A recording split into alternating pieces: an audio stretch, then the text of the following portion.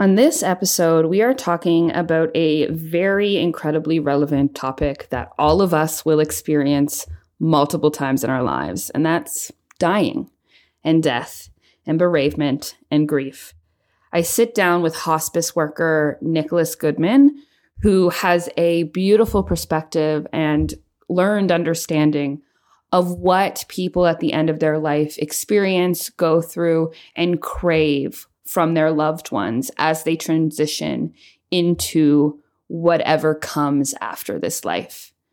Today is a few days after what would have been my father's birthday. It's also the day following my second father's, who was actually my best friend's father's, birthday, as well as death date. February marks, for me, death. And although it is dreary for some and catastrophic for others, learning to process death in a way that is healthy is something that can set you free from so much regret in this life. This episode is incredibly special to me, and I hope that you can find some grace with death and dying through this conversation. What We're Not Talking About with host Amy D.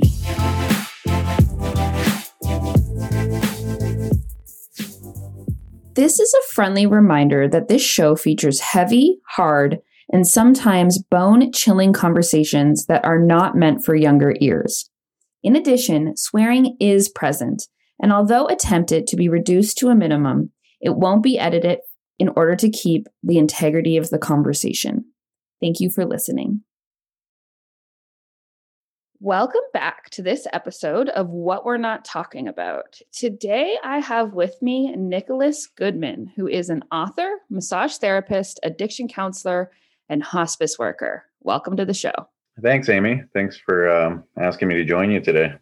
Yeah, I'm excited for us to talk about wherever this kind of conversation leads us. Sometimes I start with, a topic or like a very specific viewpoint. Sometimes I'm just like, let's show up and see what happens. So I feel like we're going to do a little bit of both on this one. So let's jump in. Nick, tell me and the listeners a little bit about you, a little bit about your childhood, and what led you down the career path that you find yourself in right now. Okay, thanks. It's definitely been an unorthodox journey, and I'm sure many people can say that, but childhood, sickeningly plain. At around 11, 12 years old, I rebelled against that, turned to, class clown, mischievous behavior, which was the beginning of a downward spiral. Got involved with drugs and alcohol, destructive lifestyle, which I didn't emerge from until my mid-20s. Had to go to treatment, cleaned up, and that's where I say I received my PhD before stepping into a classroom. I cleaned up, went back to school for addiction counseling, and worked in the field as an addiction counselor for several years. It was there that I recognized a correlation between grief and bereavement, love and loss, stuff like that with addictions. So I went back to university to study thanatology, which is death and dying, grief and bereavement, while simultaneously pursuing studies in Gestalt psychotherapy. And when I was doing my internship at hospice, that's where I found another calling. So while I was there, I was doing emotional, spiritual counseling, but also therapeutic touch, Reiki, stuff like that. And that's where I saw the influence of physical contact with those who were dying. So I wanted to study massage. So that's how I ended up studying massage therapy, was just by recognizing the need for holistic treatment for mind, body, soul, and to honor all the aspects of clients that I was working with. So that's it in a nutshell. That's beautiful. And I think that's something that I'm really actually very excited to talk to you about is the end of life care, which you are obviously an expert in, because that's something that we are not great at addressing as a society. But then because of we're not good with talking about death and dying on the whole, individually, it can be quite a hard topic, or even worse for some people that just can't acknowledge that we all die. Oh, I know. It's such a negated element of conversation. And it comes up, honestly, when I see clients, not even hospice clients, but let's just say an everyday massage client or a counseling client. And they'll say, I feel morbid talking about this. I feel strange talking about death. It's dark. And I don't share their sentiment, but I recognize at the same time, there are a lot of people who shy away from their mortality.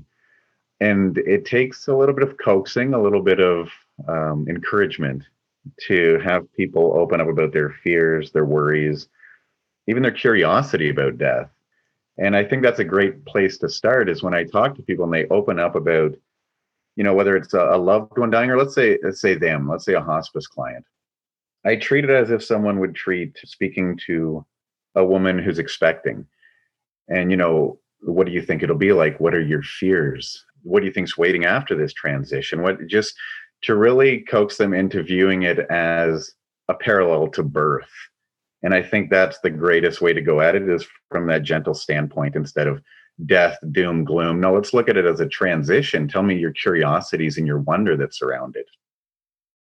And that's a lovely way to think about it and have that perspective, because death is one of the only things that we don't know for sure.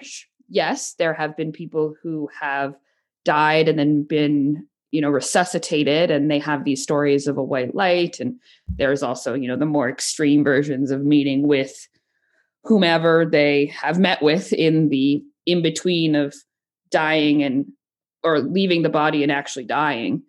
And I really have myself dove deep into this literature on this topic, as well as the philosophy and mentality on an individual standpoint, as well as a whole. In this last year, I had two very close deaths happen to me. One was my father, in which I was, at the time, I didn't view it like this, but now I'm very thankful that I was with him when he died. He died quite suddenly. So he died outside in a subdivision. So he wasn't in a hospital or anything like that. And then I also dealt with the death of my aunt, who was incredibly sick and was someone who, like my other aunt, her sister, have been very, they just pretend it like it was never going to happen. They don't talk about it. They don't acknowledge it. And I'm the opposite. I talk very openly about it. And I'm someone that likes to process in community, in relationship, and then also, philosophize about it as well, because we don't know what's going on. You mentioned about how you flipped the switch and you were like, well, what curiosities do you have about death? What do you find are central themes to that? Or is it something all over the place when it comes to the individuals that you help? I think, in all honesty, it often regards an afterlife. There is attachment to the physical body.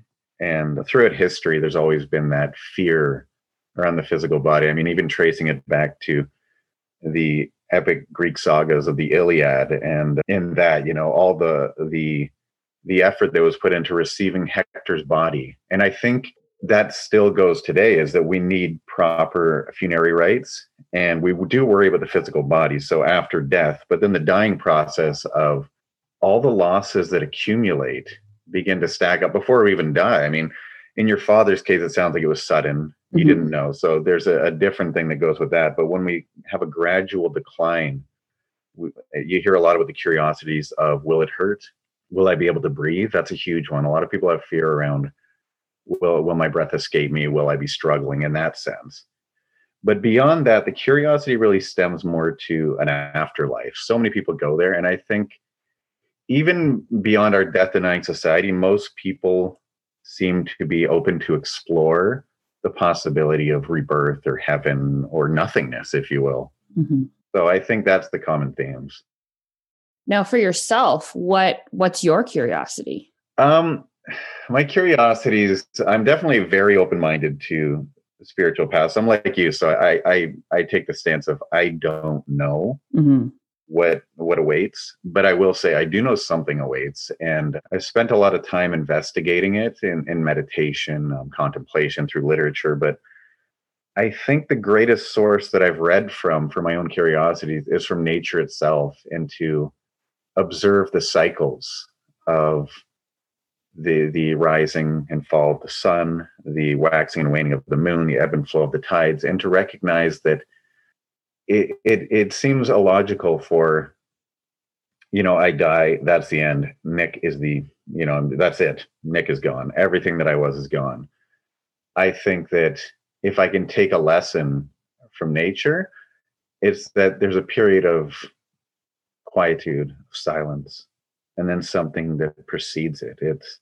That's what I've drawn, is that I would lean more towards curiosity, towards rebirth. And maybe there is a heaven through the wintering of our soul, if you will, Mm-hmm. if that makes sense.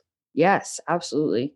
I'm I'm very big into Ram Dass and all the little avenues that come out from reading his books and listening to his lectures and talks. And I, like him and you, believe that nature is very telling to the cycles that we go through. And the way that we perceive death is that it's almost finite sometimes. It's like, this happens and then that's it. But because we don't know, and we most likely will never be able to actually know, it's very fascinating to me to talk to individuals about this as well, because of the different mentalities and viewpoints that so many people have. I'm not sure how familiar you are with the psychedelic aspect of death and dying when it comes to the Tibetan Book of the Dead or anything like that. But Timothy Leary, he is another one of the psychedelic Renaissance grandfathers, or I don't know his actual title.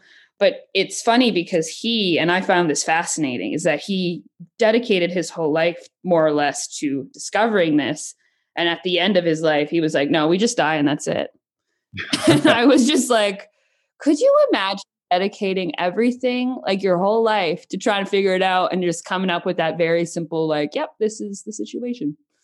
Oh God, that's good. Maybe he just did it to toy with all of our fears or something. I don't know. I mean, it's possible. I mean, he got quite sick too. So I do think that, and I've had this experience with myself where we're very, tight on a idea or ideology related to death or not. And then something happens and then we become jaded or we become disheartened. And then it's much easier to just go with something that other people agree with, because you have that comfort of being of other people being like, yeah, you're right. So kind of like the validation through the mask because other people believe it.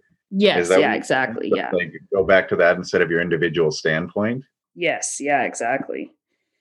And yeah, I don't know. I think the more I've investigated life, death, the divine, everything, the more I go back to Socrates' whole view of I know nothing. Mm-hmm. And I keep my mind open with wonder instead of closed with belief. So that's not to say that I won't on certain days go, there's not a damn thing out there. Where are you, God, Great Spirit, whatever we want to call him, it, they, and question my faith. But I think it has a point. Like you said, did you say Timothy Leary? Yes.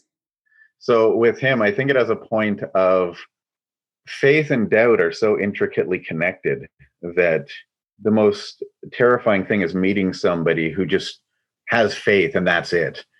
And I'm really good friends with a minister. We meet once a month, and I'm not a Christian, but he is. And we leave our beliefs at the door and just say, let us entertain the idea of the other person's beliefs wholeheartedly. And, we can always pick them up when we walk back to the door, but let's even contemplate for a moment that there is no God, that there is no heaven. Let's stare into the dark oblivion of death and play with our fears. And then inevitably, after my humanness, if you will, I find I often return to my beliefs in something more. And my something more isn't that profound. It's, like I said, observing nature. It's more of a humbling element of I am alive. I am not separate from everything else that is alive. I have just as much sacredness in me as does the blade of grass. And beyond this human hubris is a oneness of life that unites us all. And whether we choose to call that God, Great Spirit, the Creator, or any other name, it unites us all. So Nick cannot officially die. Amy cannot officially die. I think we will just return to this oneness, and maybe that is heaven. Maybe that is heaven, is the disintegration of boundary and separation between self and other. And definitely working with people who are dying, I've seen stout atheists swear that they've seen Christ, and the other way around. I've sat with Christians who their whole life believed in eternal bliss in heaven, and next thing they say, I don't see anything. In God, where are you? And I believe that Christ, even himself on the cross, questioned God, where are you now through my suffering? And we should all remember that we are human and we suffer, and whatever divine being, if any, should be open to our questioning and to our doubts. Yes. I actually saw a quote that earlier today that really reminds me of what you just said. And it was said something along the lines of like, gods are just immortal men and men are just mortal gods. And I thought that was so beautiful and telling to my belief system anyways, because I believe energy never dies. I mean, so does many scientists. So just to quote some fact. So to me, it's like, how can maybe me as an Amy, the identity is gone, but the energy within that creates that identity doesn't ever fully die. Gotcha. No, I share your sentiments. I remember my son, of course, I've raised my children pretty philosophically, so they question a lot of things, and which is a blessing and a curse. Of course, yeah. Because I don't have the answers for most of them. But I was driving with my son, and he was probably 6 at the time, and he's looking out the window at a wheat field, and he said, "What do you think happens when you die?" And I've always taken the standpoint of, I don't know, and I propose ideas to them and see what speaks to them to give them that autonomy to discover. But I said, I'll tell you what I think. So I led him through it, and I said, okay, let's just say a bird dies in that field. The bird dies, what happens? And he said, well, it rots. And I said, yeah. And he said, and then what? And then the rains wash it into the soil. It becomes the wheat. Now, when the other birds eat this wheat, it flies again with the birds. And he understood in that moment the profound truth that, let's just say spirit, everything else aside, on a molecular level, there is rebirth. And that is in my book, A Moment with Grace. So there's a profound realization in it for myself when I was writing it. And as I'm laying there and facing death, I say, life is not mine. Life was never mine to begin with. I simply borrowed it from the earth. And that is what I believe, is that this life force, this giving energy, is the oneness. And it is the earth, it's the universe, it's the cosmos, all in one, this creative element. And that's what I believe around it. And my son, on his own realization, with a little bit of guidance, came to that simple realization of, we will just change. And I don't know about the transmigration of the soul. That's a whole other topic. But I know that Nick's physical body will inevitably, if I'm buried under a tree, turn into the bark, turn into the berries, turn into that, and then the other countless things that carry it on. And if people can stop and have the realization that life is catabolic, that before a meal, if we can sit there and say grace and recognize all the spices, all the herbs, all the vegetables, animals, all of these things that gave up their life in a sacrificial manner so that you could carry on, then when it is your time to return to the earth, maybe we would do so with a lot more humility. Yes. Yeah. I mean, that'd be nice, wouldn't it? If we could. It would. It'd be real Beyond nice. the pitching and moaning that I will do on my death. Yeah. Yeah. It's so interesting. Like, this topic is something that I've just have sat with before the theme of death perpetuated my life, and for this last year, it was something that I was always very scared of. because it was, in my eyes, the one unknown. And, ego loves to grab onto quote unquote finite facts, even though then we have another discussion to go into, but we won't. It's freeing almost to be able to view death in this way, because it's not as scary. It's not just it ends. Sure, our brain's not there in the way that we want it to be. The identity, the knowledge that we accumulated over our lifespan is gone. Or is it? I mean, maybe it's not, but it's been a really beautiful transition in my mindset for me. And I truly believe that it was one thing that helped me overcome this year in a way that previous Amy would have not been able to overcome. Mm-hmm. Yes, sorry.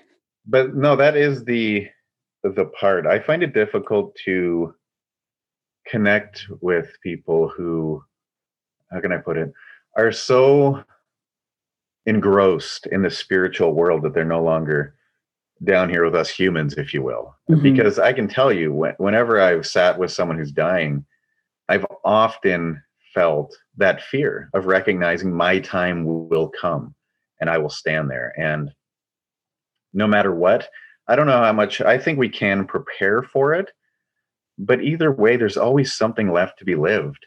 Mm-hmm. There always is. It's, if someone's in hospice and they just want to hang on for the extra week to see their child graduate, or there's always something, if we've lived a great life, there's always something to live for. So to let go of that is difficult for anybody. The Buddha himself on his deathbed said to his disciples, "Life is so sweet. I wish that I could only live for another 100 years. So if this man, the awakened one, would come to that realization, I think we all, if we've lived our life right, we'll see it that way, that this is a beautiful life and I've lived a great life. But sadly, it's coming to an end, and there's a lament to come with that."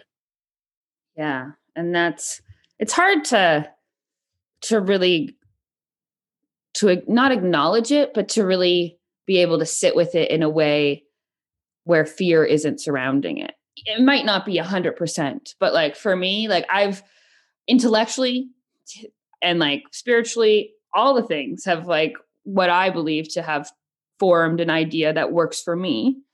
But when it comes down to it, I imagine that I'll be like, oh no, like, let's stop. Like, or maybe I won't. Who knows? Like, I mean, I'm just assuming where I'm at right now.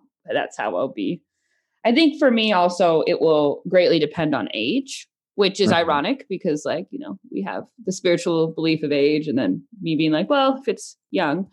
What, like in your experience when dealing with people that are in hospice, when it comes like outside of death, is there any fear? Well, sorry, but not outside of death, but is there any fear that that shows up regularly that doesn't have to do with the actual physical death of dying? Oh yeah, lots. If I was to look at a correlation, a lot has to do with unfinished business with people in our lives. It always comes back to that to some degree, being able to find an estranged child or even unfinished business with someone who may not be available anymore, someone they can't speak to and they want to. I worked with one hospice client and they were uncertain if their childhood friend was alive. They had lost contact. They had a falling out, and it was something that always preyed on him. So he wrote letters and sealed them all with the hopes that one day they would receive them. And he gave them to his wife, and he had them all organized. I'm not sure. I haven't been in contact with his wife, but I'd like to think that those letters found their way. So the possibility of, I don't want to say closure, but just wrapping things up in a pretty bow, if you will, yes, before we cross over. That's a common thing. As long as there's breath in our lungs, I think people recognize there is work to do. And by work, I mean expressing love, reconciliation, something of that sort. I've seen a lot of people go through that. And I bet that probably helps. I'm going to use this word, but this might not be the appropriate word, but restore faith in humanity for you as well. Because if we're at the end of our bed, like out of the end of our life, and we're in our deathbed or on our deathbed. And that's what we're preoccupied with, like mending all the wrongdoings. To me, that shows that we are inherently good people. Hmm. I think so. I've met some defeated people in hospice who the pain and the suffering has sapped their spirit, if you will, and that's heartbreaking. People who are ready to cross over and die, but it's certainly not with grace. It's more of this melancholic resignation, if you will. Yeah. And that's sad. So for myself, I think it complements my life beyond the fear that evokes at times when I'm sitting in the presence of death, recognizing that one day he'll be sitting at my bed, is living my life with that recognition of, let's say, I don't want to be a person who's laying there dying in a car accident or something going, I wish I told my daughter I loved her, or I wish I didn't say this to my mother. So I think it grants a perspective. There was the Greek philosopher Epictetus. He has a rather controversial statement in his book Discourses, and he says, "Tonight when I kiss my son goodnight, I'll say to myself, he could be dead in the morning." And some people look at that and go, that is just that is just disgusting. But I view it as, when I've done that with my own children and said that to myself, I feel that kiss. I'm fully present and I'm cherishing it just right in that moment. And that is what working in hospice does to me, is recognizing, if this is the last time that I was to see my friend, how much warmer would I hug them? How much deeper would I look into their eyes? And that is the complement of living life with a daily evaluation of our mortality, if you will, a daily recognition of it. So yeah, it's definitely complimented me, all of these clients that I've met. And that seems to be a common theme that they would tell me too, is, go home. It's the little things that we take for granted. It's, death comes in many ways, as you found out in this last year, especially, and it can come in one fell swoop and next thing you're gone, or it can be a gradual descent into death. And with those people, it's the little things along the way they lose that we may learn to appreciate more if we recognize it, such as having the ability to walk into our kitchen to make a cup of coffee. And just in that sentence, the ability to walk into our kitchen and make coffee. If you're in hospice, those things are just a melancholic yearning, a nostalgia of what used to be. So when we do that, it's almost like a Buddhist standpoint of cherish that. As you're holding your favorite cup of coffee, feel it in your hand, smell it, breathe it in. Yeah, that's so telling. Because to talk a little bit about what you said with the like kissing your son at night, and I can never pronounce. I always, in fairness, I didn't think that's how it was pronounced. So now I feel like because I know what philosopher you're talking about, but I've always pronounced it differently. So I'm not going to say it. So that person. So in my experience, with my father, so it was sudden, but he was like a very sick person. He was still living on his own, and he was still like pretty capable. He could drive and go grocery shopping, but he had a long history of, he became obese during my childhood years. So he went from just like slightly overweight to like clinically morbidly obese. And then with that came like a series of like really, not to be rude towards my dead father, but disgusting ailments that accompanied like what was going on with his like inner being, if you will. Mm-hmm. And he was in he thought he was having like a long-term anxiety attack. And now we kind of view it as like he was just having a heart attack for a long period of time. And my parents are separated. So he lived alone or divorced. And I was in the middle of a huge argument with him that was spanning like months. We have a really complicated past. There's a lot of drama. We'll all use that word between him and I. And I had this moment of just like, say, I love you. Because on the last phone call I had with him, like I had been like kind of mean to him and all this stuff. And I was just like, just say it. And I was like, no. And I was like, just swallow your pride and say it. And I swear to you, because I did that, that was something that I will always remember and always hold on to be like, you knew somewhere inside your head that this was going to happen. And you put down your defense mechanisms of being angry or whatever it was to tell him that you loved him. That's beautiful. Yeah, it is so beautiful. As I kind of am tearing up right now. I will also say my father's death anniversary comes up in like 3 days. So like I'm a little bit of a mess sometimes.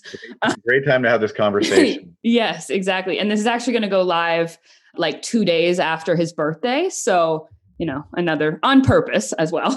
But yeah, it's just, I think you hear these stories from people and people are listening and they've never experienced it. It may be falling on deaf ears as well, but you don't really understand the impact of those simple actions for both the person that is dying or has died, as well as yourself. Because as you said, like you have these regrets, but those regrets can transfer to the people that are grieving the death of a loved one as well. Mm-hmm. Now that's great that you had that intuitive nudge and you followed it beyond your own resistance to tell him that you love him. And that definitely does speak to the closure that people find. It's there's very little consolation in death, but we do find it. And I think that's what keeps us going along is when all of a sudden, you said, I love you. And that is a form of consolation. And had you not done that, I'm sure your grief would weigh a little heavier than it does now. Yes, absolutely. And to shed like some more light, was very like into metaphysics and the spirituality aspect of life before this, but his death solidified that.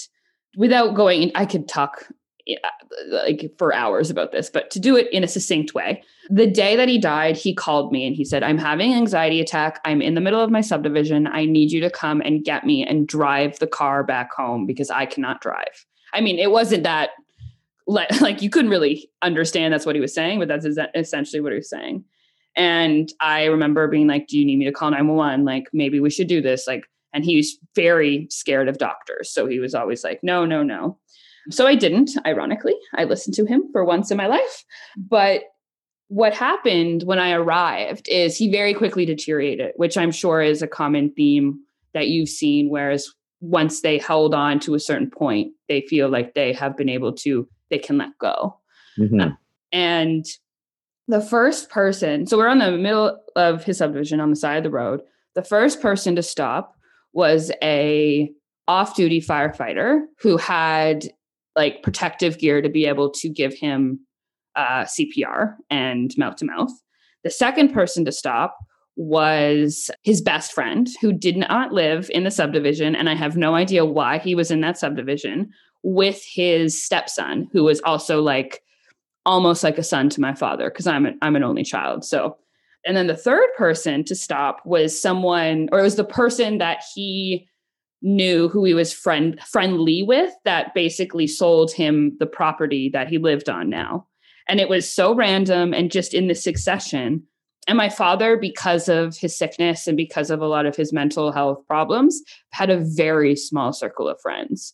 So essentially, 70% of his loved ones were with him when he died.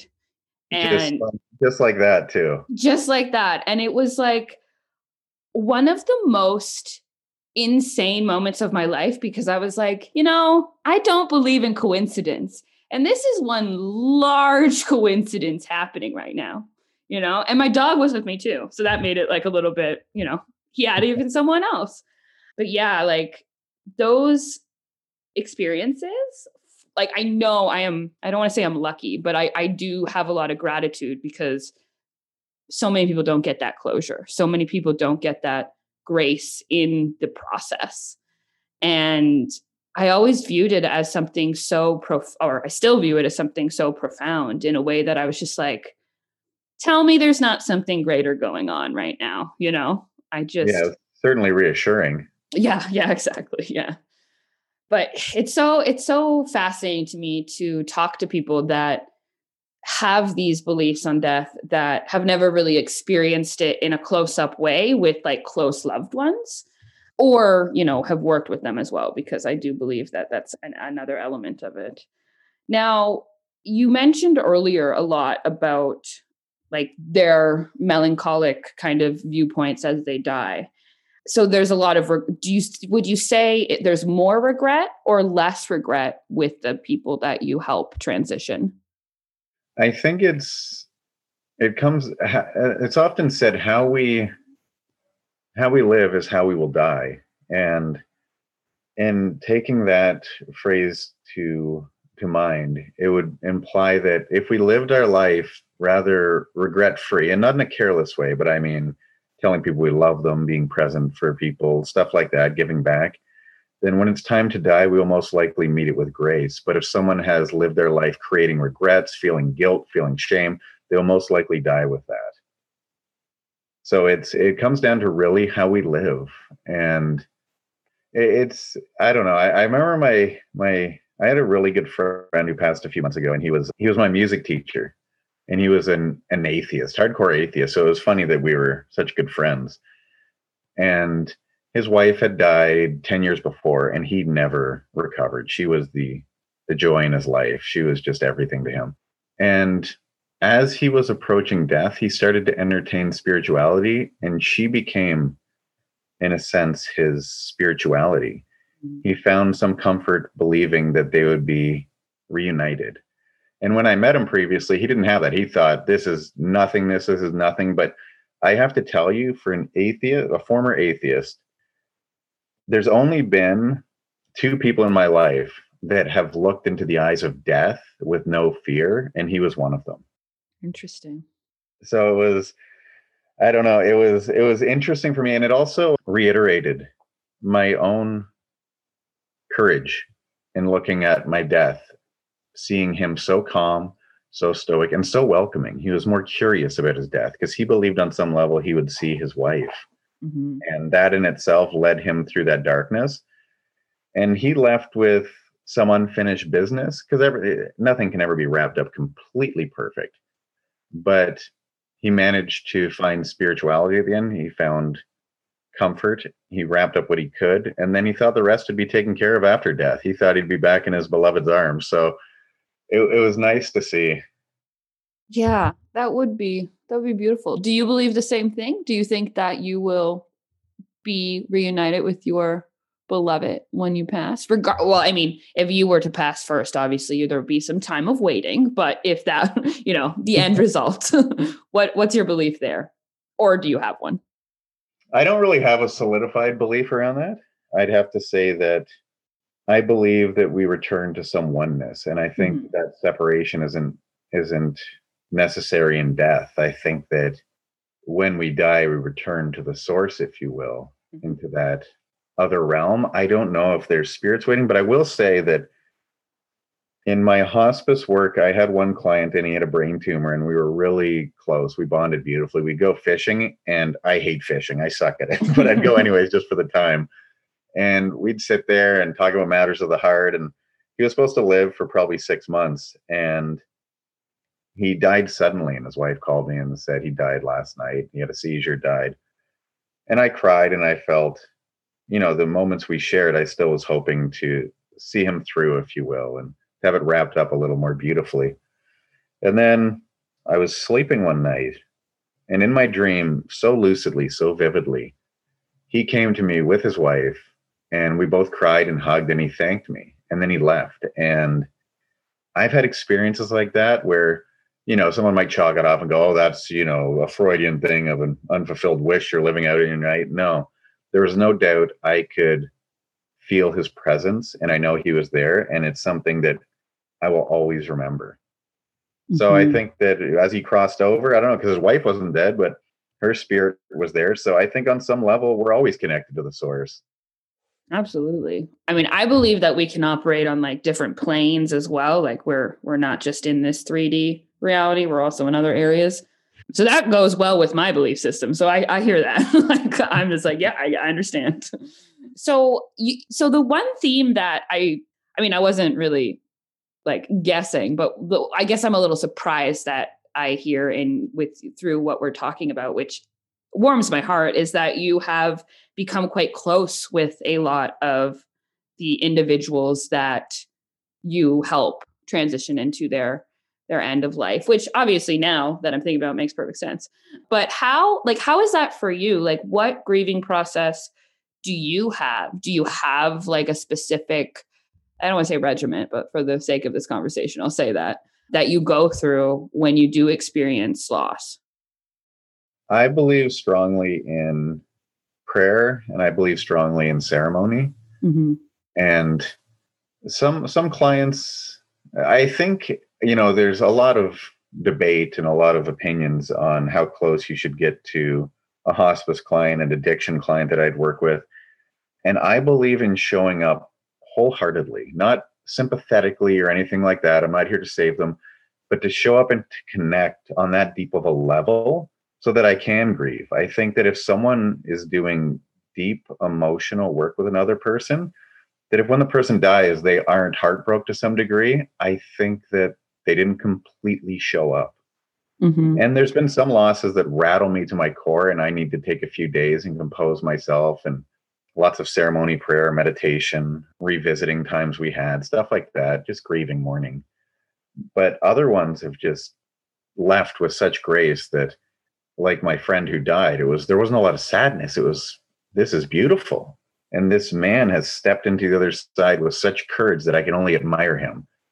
And the ones that have really taken me off was I worked for 5 years in addiction centers, and I've stayed close with a lot of clients just through Facebook, or I believe in, seeing them out through their journey. I don't like it to end, and it does end sometimes if I don't have the luxury of finding out what happened to someone or in some way having an email or something.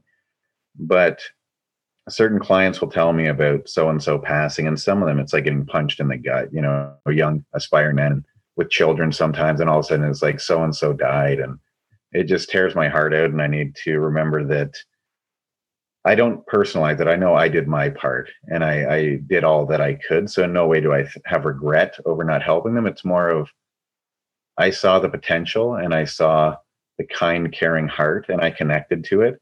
And it's a tragedy that they are a casualty in the fight against addiction. Mm-hmm. But to move a little bit away from hospice and the addiction work, I think there it might have beat me more, because in hospice, Mm-hmm. it was, you were looking into the finality of death. Mm-hmm. With addiction, it was the possibility of life. Yes. And those are very different. Yeah. I never really thought of it like that. Those would be very like opposite spectrum types of help, wouldn't it? Mm-hmm.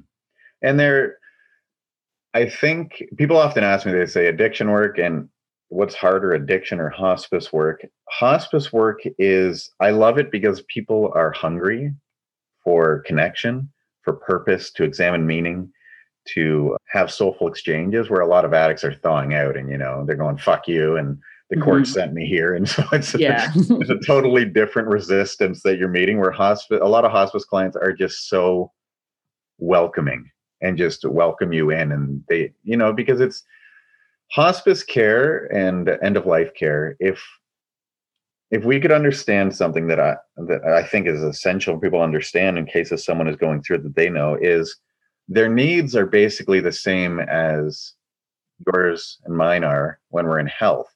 They're only accentuated because they're at the mercy of other people. So in other words, we all need connection. We all need meaning. And, if I want to connect with someone right now, I can probably call a friend up. I can go meet them. I can go have coffee with them, where someone in hospice is at the mercy of someone else's grace. Mm-hmm. So I think that's what we need to remember, is through the needs are always there. It's just all of a sudden we may not be able to go out and attain them. We might not have the strength. So sitting there with somebody, let's say they're no longer coherent, I believe that they can still feel you, and they can't say, hey, come here, on a conscious level. I believe spiritually, maybe, but all of a sudden to go and, let's say your grandmother's dying, and to recognize that this is an act out of your grace. And I think the beauty with that is I went to my friend's mother's Jewish funeral, and I just wanted to attend to support him, but also to see, because the Jewish tradition has such deep mourning rites. And I remember we all filled the grave in, and they said, this is considered the final mitzvah. I hope that's what it's called. That's what I've remembered it as. And it's where everybody takes a shovel to fill in the grave, and they view it as a mitzvah, as a selfless act that can never be repaid by the recipient. And if we look at hospice work, it's more or less like that. If I go and sit with them, they can't really pay me back in this lifetime. I'm doing it out of my grace and my care. And yes, I might get some little things, but ultimately it is a final mitzvah, like filling in someone's grave. Mm-hmm. Yeah. Now, before we end, I do want to go back to something that you said at the very beginning. And I think it would be really cool to hear how you discovered this. But you said that through your hospice work, you realized that physical touch is something that is craved by the individuals at the end of life. Now, how did you come to that understanding, and how has that impacted your work as a hospice worker now?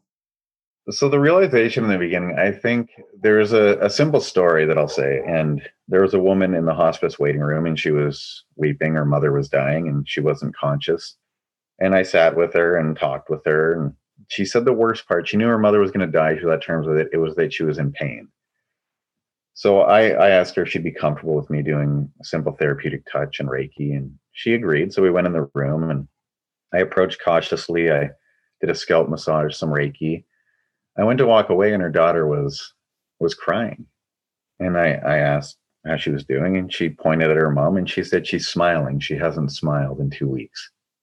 So beyond the skepticism that goes with Reiki and therapeutic touch and certain modalities from the scientific world, is a realization that in that moment that her mother found joy, comfort, and love through my touch. And that in itself is the magic. Mm-hmm. Yes. I think that's so beautiful. Like the smile, because that's something that I like, again, I never really thought about when it came to like, if they are incoherent at the end of life, like, can they still make facial expressions? But I guess the answer is yes. Sometimes not. It's such an individual Okay.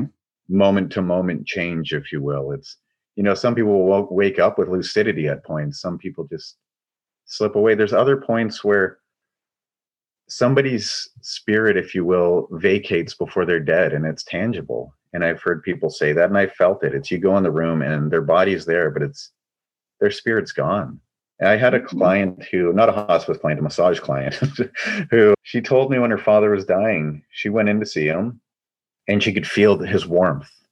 And the following day she came back and his warmth from his spirit was gone. And she said, in that moment, I knew that he was just hooked up to these machines, but he was gone. And she didn't even stick around to the moment of death because she realized he had vacated that physical body days before. Oh, that's powerful though, because it would take, I don't care who you are, like that would take a really like strong conviction to be able to do that. But it's obvious that, to me anyways, that it was, she was right in that sense, because as you said, like I'm very good at feeling energy, like very good at it. And I wonder, or not wonder, but I imagine that I would probably do the same.